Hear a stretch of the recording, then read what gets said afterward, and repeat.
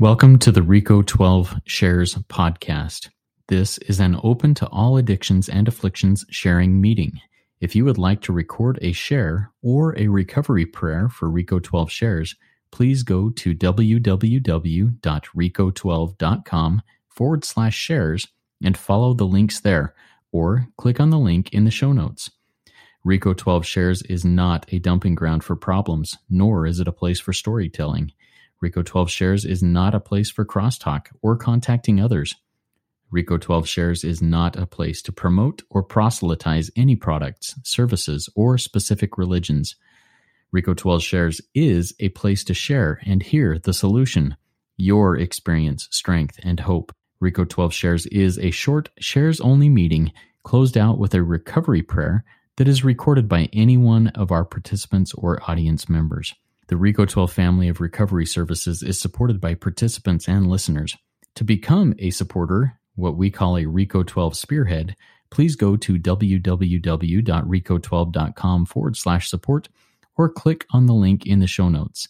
It is now time to share.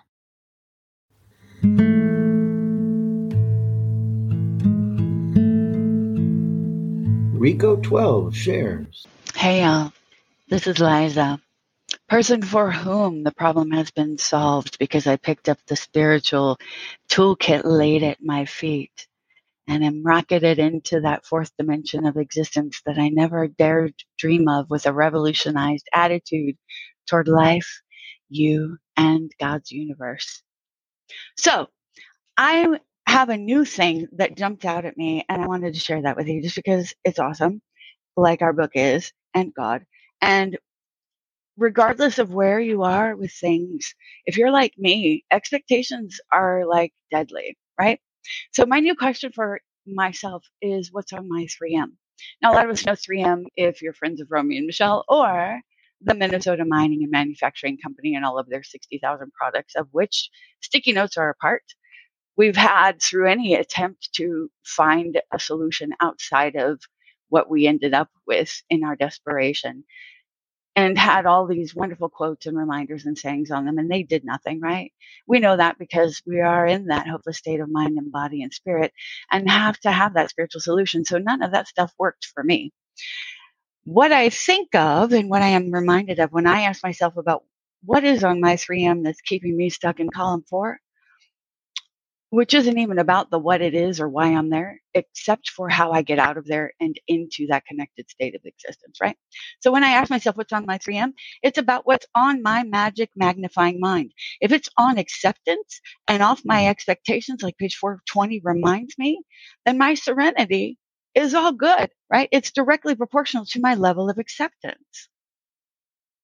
The higher my expectations of other people and life in general, including God, the lower my serenity. I can watch my serenity level rise when I discard my expectations and my rights. Those two get in the way and force my serenity level down. I have to discard my rights as well as my expectations. None of that matters, dude. Dying is dying. I don't care why I'm there. And guess what will kill me as quick as anything? Righteousness. Doesn't matter.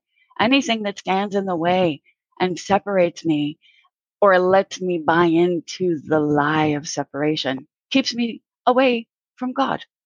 So how important is it really? How important is it compared to my serenity, to my emotional sobriety?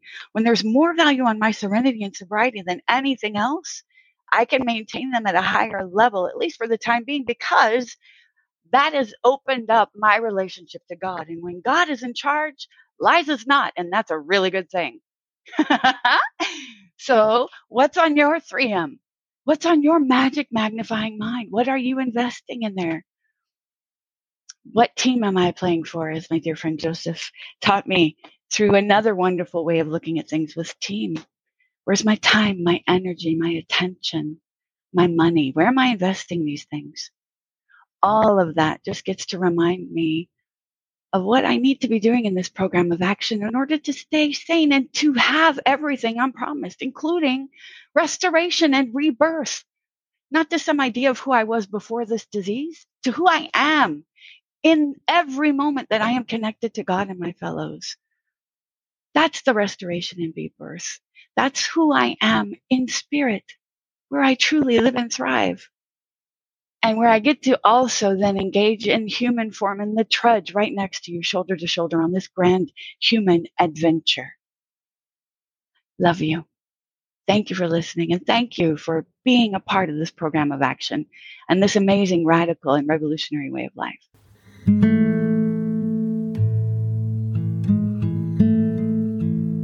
Reco12 shares.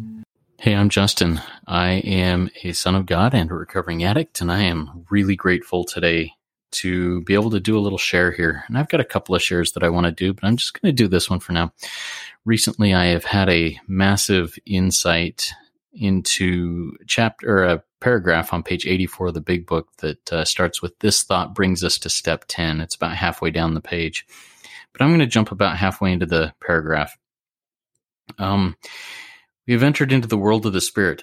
Our next function is to grow in understanding and effectiveness. It's not to maintain. Steps 10, 11, 12 are often called the maintenance steps.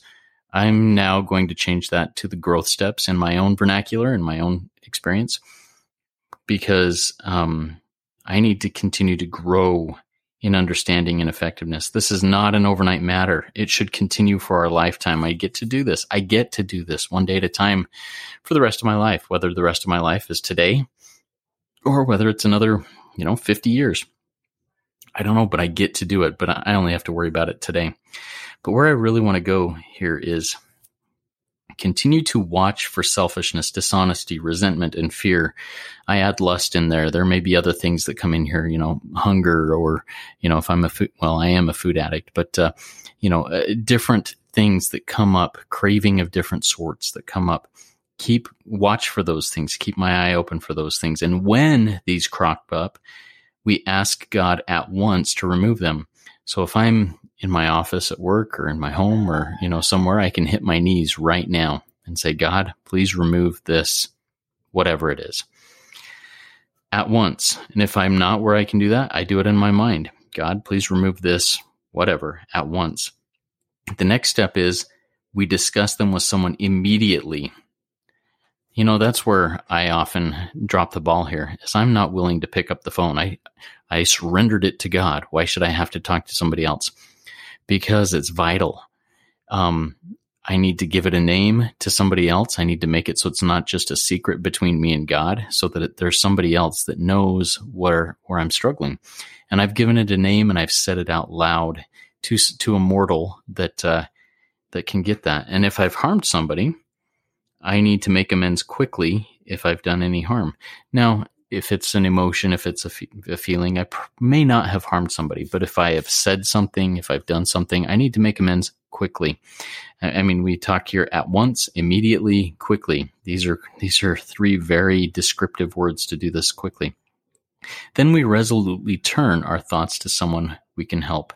And this was a game changer here. Or, if I'm sitting in my office at work, it may be a little bit difficult to take action to help somebody at that moment, but I need to do this. I mean, we're talking quickly, at once, immediately, but I can just turn my thoughts to helping somebody. I love the example of, if I'm upset at my boss, I can think about how are some ways that I can help him, or her, even if I'm not in the same office, even if I'm 1,000 miles away. What are some things that I could do that I would do if I could to help my boss? And I turn my thoughts to that. And then those things disappear. Love and tolerance of others is our code. As I practice this step 10 principle in my daily life, and as I'm sharing it with others who reach out to me and say, hey, I got to surrender something, and we walk through this process, it really seems to carry a lot of power. And what a cool thing it is to be able to share that and learn it. And I'm Justin. I'm still an addict, and I will pass.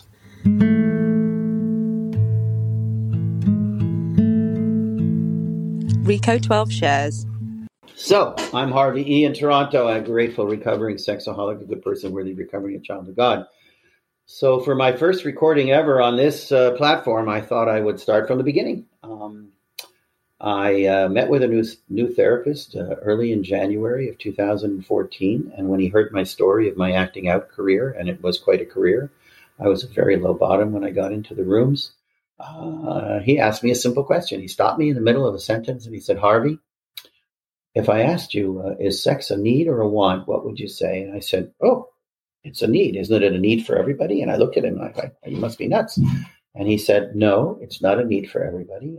You might want to try to find an S fellowship somewhere in Toronto, a 12-step program associated with sex addiction.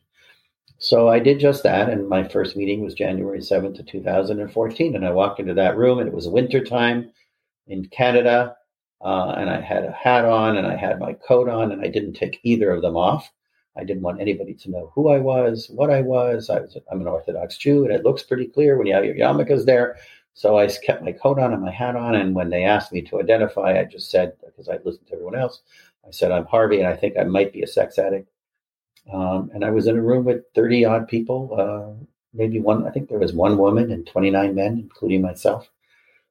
And we shared, and they shared, and the first thing that came to me that was clear was, wow, I'm not alone anymore, because I had lived alone in my life journey, in my acting out and my sexaholism for 59 years at that point. And I didn't believe that anyone had what I had, except that, of course, that I believed everybody was as desirous of sex as I was. They just didn't have the luck that I had so I could get it, or the money that I could spend. They couldn't.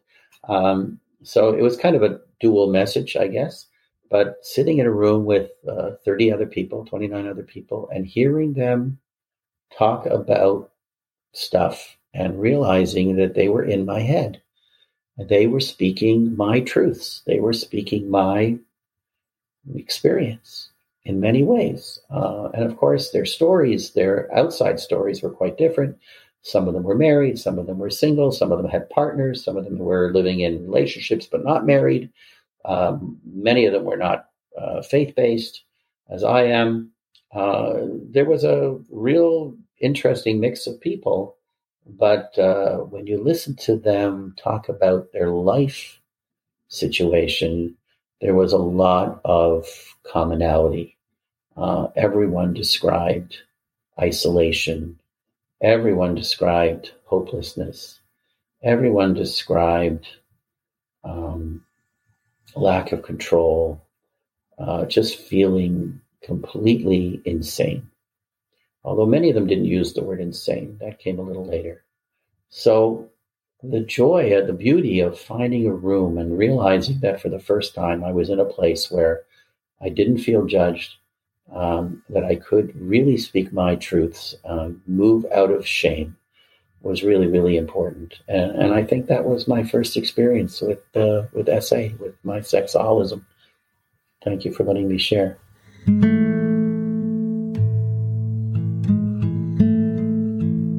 Reco12 shares. Hello, this is Irving S., recovering sex addict.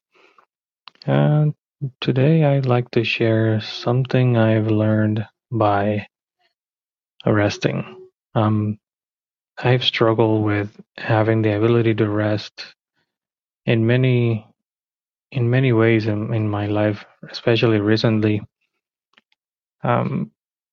Somehow I've attached shame to resting. So every time I'm resting, I feel guilty that there's something else I might not be doing.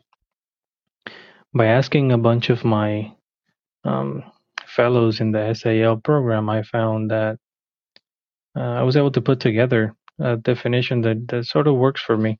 This isn't mine. This is something I put together. It's something, rest for me right now is something like the defiance or the ability to let go of the current worldly demands at this moment.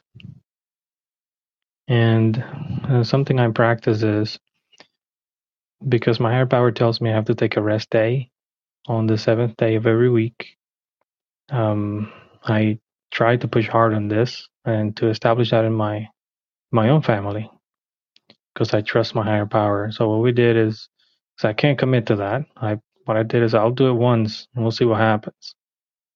And I put it in the calendar with months in advance, and then when that day arrived, I had nothing else to do but to rest. What after meditation and just praying about this, I came to the conclusion, thanks to my higher power, that I was going to take my family on a nature walk.